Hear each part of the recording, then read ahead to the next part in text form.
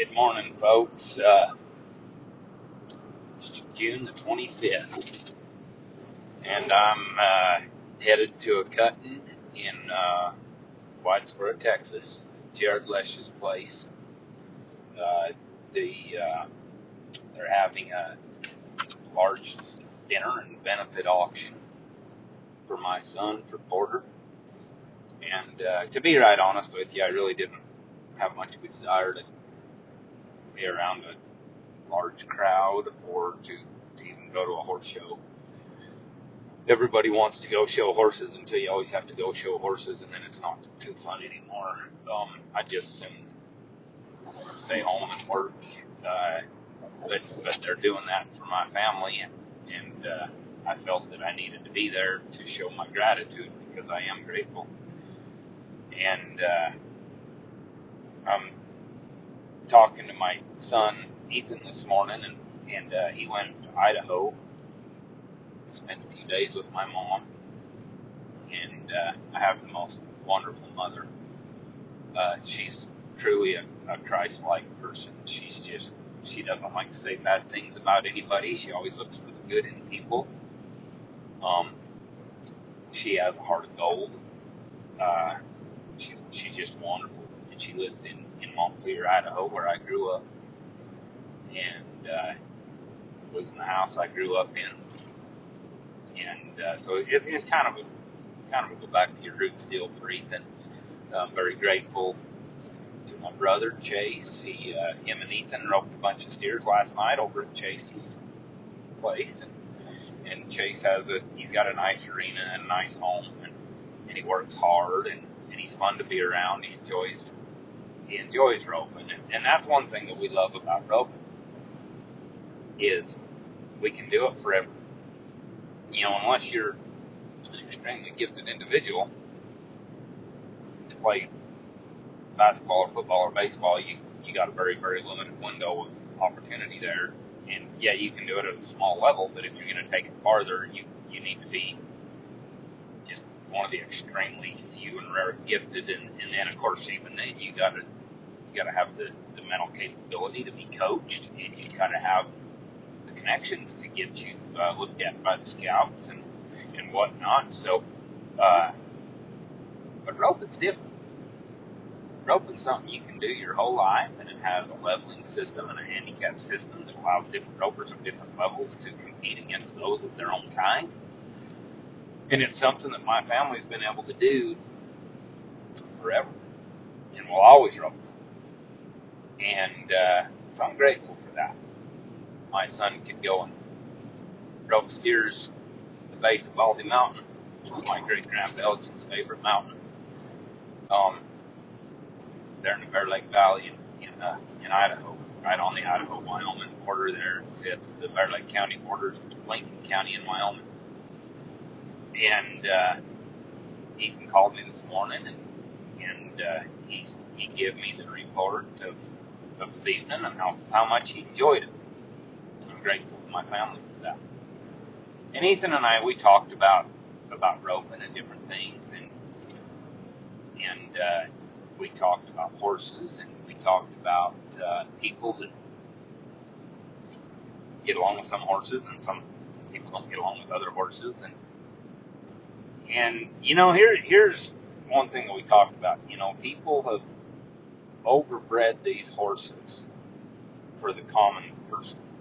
Now, 60, 70, 80 years ago, a lot of horses that they bred were for gentle dispositions because they used horses for all things. They wanted a horse to be kind. They wanted a horse to be gentle. They wanted a horse to be safe, to be able to travel from point A to point B, have enough stamina to get you there. But they weren't so dead set on these horses being so incredibly physical and athletic as much as just serving a practical purpose. Well, nowadays, like in the world we live in, which is, I train cutting horses, and we rope a lot, and everybody wants these super well-bred cutting horses, even if they're not going to cut. They want to rope on, they want the big scoffs, the athletic moves, the quick feet. But the ropers, they don't understand that, we as cutters work our horses 6 days a week. And we will go ahead and trot them or lope them or do whatever we have to do to get the edge off of them and get them in the mental state. We'll trot one or lope one for 45 minutes or an hour if we have to. When we go show them, we'll and we've come to the point in society where if a horse isn't hog fat, everybody thinks he's thin. And I'm telling you right now, that horse ain't going to, very rarely, especially a younger horse, rarely is he going to be able to be hog fat and yet be worked. If he's really being worked, he ain't going to be fat. And so people don't understand that. A lot of these ropers, keep in mind, ropers, I'm not picking on you, but I'm just calling it as it is, as I see it. They want to go to the pen and they want to lope that horse in 5 to 10 circles and back in the box. And they want to do that twice a month. Or even they do it once a week and they think that they're really doing something, and once a week counts to 52 times a year.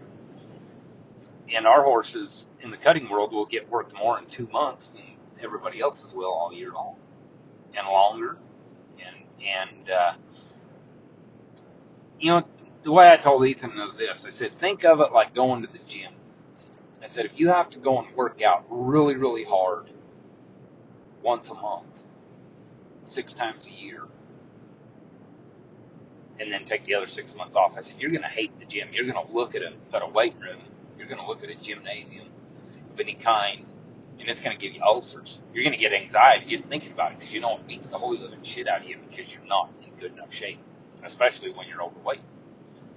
And I said, these horses ain't no different. We bred them to be smart and athletic and all that, but if you really care about your horse, you're going to go keep him in shape. You're going to keep him physically fit. That's why everybody talks about, their saddles fitting properly and whatnot. And there are a lot of poor fitting saddles, and I ride good handmade saddles. I've got a lot of saddles that I've won, and they just sit there. They're trophy saddles. They just sit there because they're not any good. They don't fit my horses correctly. I don't really give a crap if somebody sees my saddle says champion on it. I really don't care. If you want to be known as a champion, it's what you do in the arena. Not the saddle you ride, but it's what you do in the arena. You're only as good as your next performance. Somebody cares what we did yesterday. So, when, a lot of them trophy saddles, they just don't fit me or my horse good, so I don't ride them. I don't like them. And if your horse is fat and the saddle doesn't fit, it's kind of like you being overweight and out of shape and wearing a super heavy backpack that you're not used to carrying that rubs you wrong. You're not going to last very long. I don't know if any of y'all ever had a sore back. But life is not good when your back's sore. And to be physically fit, not just starved down, but fit.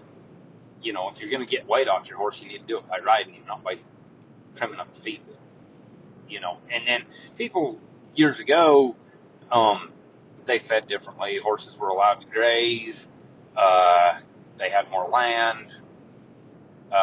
Nowadays, everybody wants to keep them in a stall, and they don't want a bite mark on them, and they don't want them, they don't want to let them be a natural horse and be halfway physically fit. They think that everything has to be kept like a show horse, and that's fine. We keep them that way ourselves, a lot of them. But if you're going to keep them up in a stall or a small corral or whatever, and you're going to feed them like that, you better ride them like that. And I don't really believe in graining a horse unless he really needs it. And usually that's because he's being worked. So your stomach ulcer problems and all that will go away if the horse can graze on green grass. Not just grass hay, but he's out in a pasture grazing. And they need that. That you won't have as many chiropractic issues if them horses can go out in the pasture and move around and roll. And a lot of people don't understand that. And, I had a guy come and rope with us one time years ago, and he said his heel horse didn't want to stop very good. He said, how do I fix that? And I said, go lope him around in a few circles. Go lope him for a little bit. He loped 2 circles on him and come back, and he goes to pull him to stop, and the horse was fighting his head, and he didn't really want to stop. And I looked at him, and I said, I don't want you to lope that horse till you're sick of it. I said, you lope him until I say you're done. The guy kind of looked at me like I had 2 heads. I said, I'm serious. If you want to get better at this. So I just let him go lope. We continued to rope steers. And after about a half hour, I told that guy, I said, now when you get ready to stop that horse, I hollered out across the arena, I said, I don't want you to pull on him. And that horse was loping around with his head down. He wasn't fighting his tie down and his bridle anymore. He was just loping around. He was lathered. He was tired.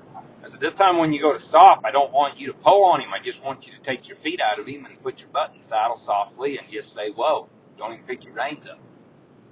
And so the guy does it, and that horse just, buries his ass and stops. And I said, now pet him. So the guy pets his horse. And I said, let him soak that up for a little bit. I'm telling him to lope the other way. He lopes the circle to the right, which rope is number 2. And he lopes him around there for another 10 minutes. I said, now quit riding him. Sit down and say, whoa, don't pull on him. Again, the horse stops. Pretty. The horse is really tired by then. I said, just let him soak that up. Sit there for a few minutes. Then the guy says, okay, he says, so now what? I said, now go in the box and rope. And the guy comes out of the box, and I was actually heading for him, and I turned him the steer. And the guy throws his heel rope, and that horse just drives it in the ground. Just murders the ground. It just stops, and the guy dallied, and he completed the run, and the horse looked like a champ. And he said, wow, he says, so what do I got to do? And I said, you need to ride your horse more. You need to spend more hours in the saddle. I said, when that horse learns that stopping is a release,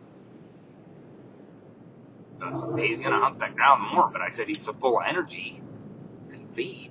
He doesn't want to stop. He wants to go. And all you want to do is rope. I said, this is the horsemanship part that everybody talks about.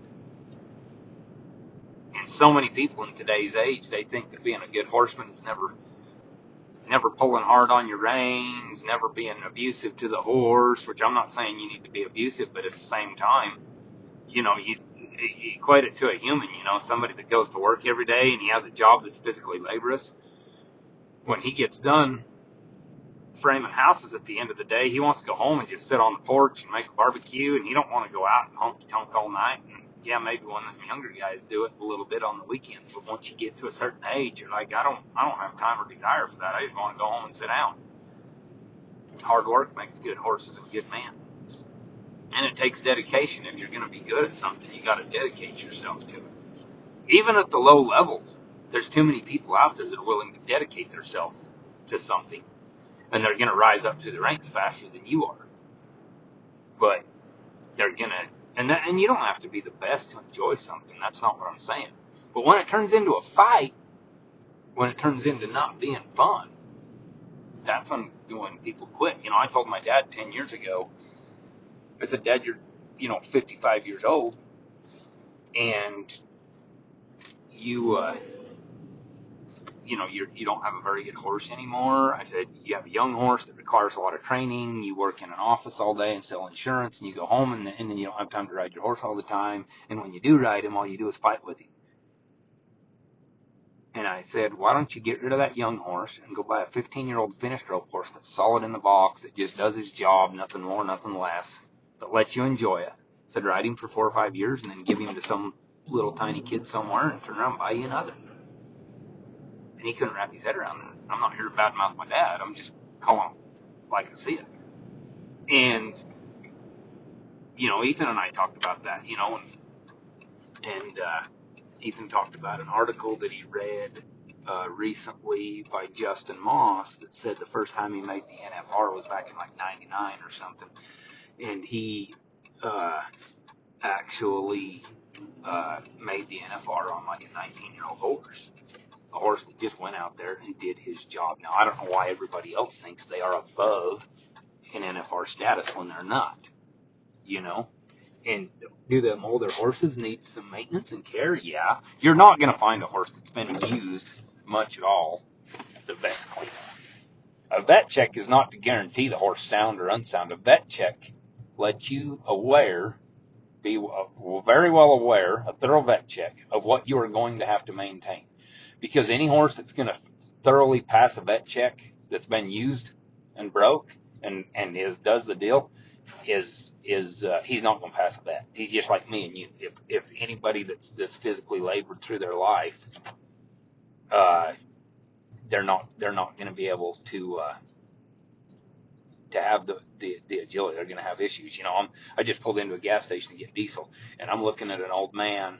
Uh, I'm pretty good at sizing people up. This guy's probably 65 to 70 years old. He just stopped on a Harley Davidson. He's got a big Fu Manchu. He's got a Harley Davidson vest on. He's got a black helmet on.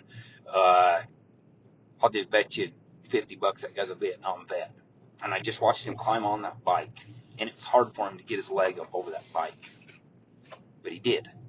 And he's just fixing to take off out of the parking lot right now. Got leather boots on, Wrangler jeans. I'm in Nacona, Texas, and I'll guarantee you that guy's used his body, and now he's out there doing what he loves. He's driving his Harley down the road. Now I'm not a motorcycle man. I've never ridden a dirt bike or a motorcycle or some sort of motorized two-wheeled thing in my life.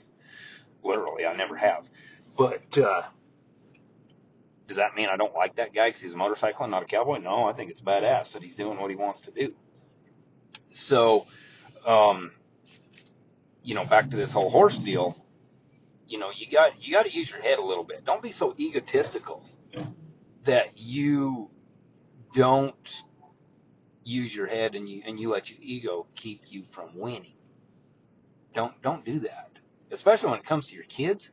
I mean, Ethan, when he was, I don't know how old he was. He was probably 12 years old. And we always had some good old rope horses, but we'd run out of them. And so I bought him a bay horse that was 16 years old or 15 years old, dropped dead gorgeous. And he was a solid rope horse. And he won multiple saddles. I don't know how many thousands of dollars, tens of thousands of dollars on that horse. He could run 30 steers a night on him. We took care of him. We didn't abuse him. We kept him looking good. And when Ethan graduated out of that horse and he needed a younger, faster horse, by the time he was 16, we got him a lot younger, higher powered horse. And we gave that horse to Porter. And Porter roped on him and did that. And I didn't go out there and say, well, I want to buy him a young 6, 7, 8-year-old horse that's going to last him a long time. I knew the deal. Now, anybody can do math. Like the other day, I come across a horse on the internet that was a 15-year-old grade mare. Super solid heel horse. Nobody wants to buy a grade mare. Why? Nobody's ever written a pedigree on a check I won at a rodeo. Okay? Nobody really cares about that. In this mare, the advertisement said if you rope one steer on her, you'll buy her. And I watched a few videos of them roping on her, and this horse never made a mistake. She was spot on. They wanted $10,000 for her. And my simple math looks at it this way. I thought, well, if you rode it for 5 years till it was 20, and then you retired it and gave it to some little 4-year-old kid to learn how to ride on, that cost you $2,000 a year. Okay? That's $40 a week. I mean, that's a tick less than $6 a day. Most people spend more than that on coffee. And if you want a horse to just go win on, that'd be the horse to go buy. But everybody's egotistical and they want to brag about their pedigree and they want to brag about the horse's athletic ability and all that. And I understand that. I appreciate that. But by golly, all the power in the world doesn't do no good if you can't control it. So, an ego is a very heavy burden. A man's ego is a very heavy burden for a horse to carry. And you need to realize that them good horses only got so many runs in them. So if you do get you a good old solid horse, protect him and get you a younger one. Now, like when I bought that old bay horse for Ethan, we called him Rifleman. I had a few people tell me, why do you let that kid run so many steers on that horse? Why don't you preserve him and make him last? And I said, well, for 2 reasons. I said, number one, he's not going to last forever because no horse does. I said, number two, that horse is here to teach my son. So if we burn him up, I don't care. We'll retire him and I'll get him another one. But that horse's purpose is to serve my son. He was a rock solid horse that never got bad in the box, that ran to the same spot every time, and gave him an honest shot. He wasn't the fastest horse in the world, but he was sufficient. He's a very pretty horse. He's a very smart horse, very obedient horse. And, I mean, I could have sold that horse when he was 18 years old for $20,000 any day of the week, and I wouldn't do it because he was there to serve my kids. You know, because I knew if I sold him for that, I'd turn around and spend all that and more trying to buy him another. So, to us, it's a lifestyle. I'd rather pull a rusty old stock trailer and drag a really nice horse out of it than have a $90,000 trailer and pull a $10,000 horse out of it. I'd rather drag a $90,000 horse out of a $4,000 trailer. And that's just me. I don't really care what anybody thinks. I mean, I'm going to a cutting and there's multiple world champions there. There's Hall of Famers everywhere. Everybody has big fancy rigs, and I'm going to pull in a flatbed pickup and a long tight stock trailer, and that's all I have. It's got a small 4-foot tack room in the front. I go there to compete, not sit in the trailer in the air conditioning. You know, if I want to do that, I'll go buy a camper and head for Yellowstone. So, I guess my point to this is I appreciate that my son wants to work at it. We don't do anything part way. We do it as fully as we can do it to be competitive. And we have to make decisions because we don't have all the money in the world. So if it comes down to me spending a lot of money on a trailer or spending a lot of money on a horse, I take more pride in the horse I ride and the saddle that I ride than the house I live in. You've heard me say that before. So, you know, I guess my point is be smart, use your heads, realize you got one crack at life, and remember that once you realize that one day you will die, that you are not immortal, you're going to change the way you start looking at things. Everybody says, well, I'll do it down the road or I'll do it tomorrow. Tomorrow's not guaranteed. That's a very arrogant statement. Live for today. Sometimes I wonder what's more dangerous, planning for tomorrow or acting like it's guaranteed. You know, which one's more dangerous? So I guess that's up to you to decide. You know, but I can honestly tell you that I don't regret the life that I've chosen.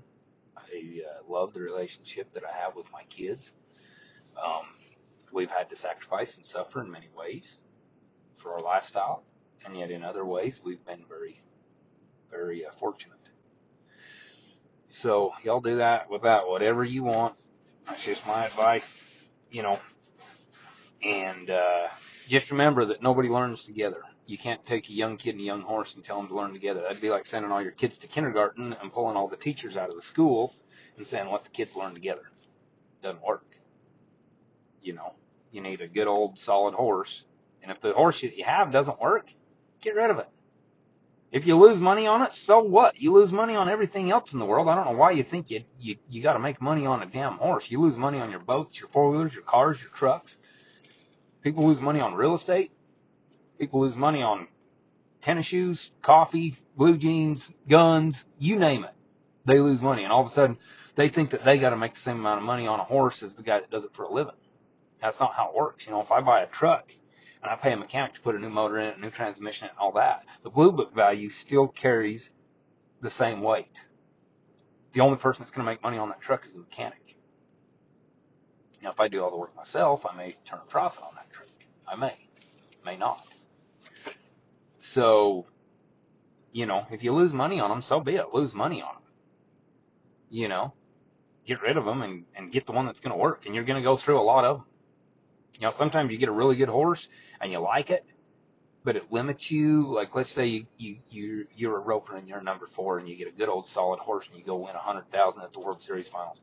And the next year you get moved, your number gets moved to a 5 or you're a 6 and you got to rope in a whole new category and everything's a little bit faster, and all of a sudden you realize the horse you're riding isn't sufficient. And you don't have the money to go buy a new horse because you spent it on a living quarters trailer. You forgot what got you there. You're going to have to step your game up. And pulling a newer trailer isn't stepping your game up. Buying a new horse is. So, anyway, y'all do with that whatever you want. I'm going to leave you with that. You know, and I hope y'all have a good Saturday. 4th of July is coming up. Remember that the reason we celebrate that is because the Declaration was written. We became a new nation. We sent a letter of war to the largest country in the world. We stood toe to toe with them and beat them because Americans fought for freedom, and remember to honor those that died for that. 4th of July. It's a great day. It's coming up. So take that. God bless. This is Scott Hume from somewhere on the plains of Texas.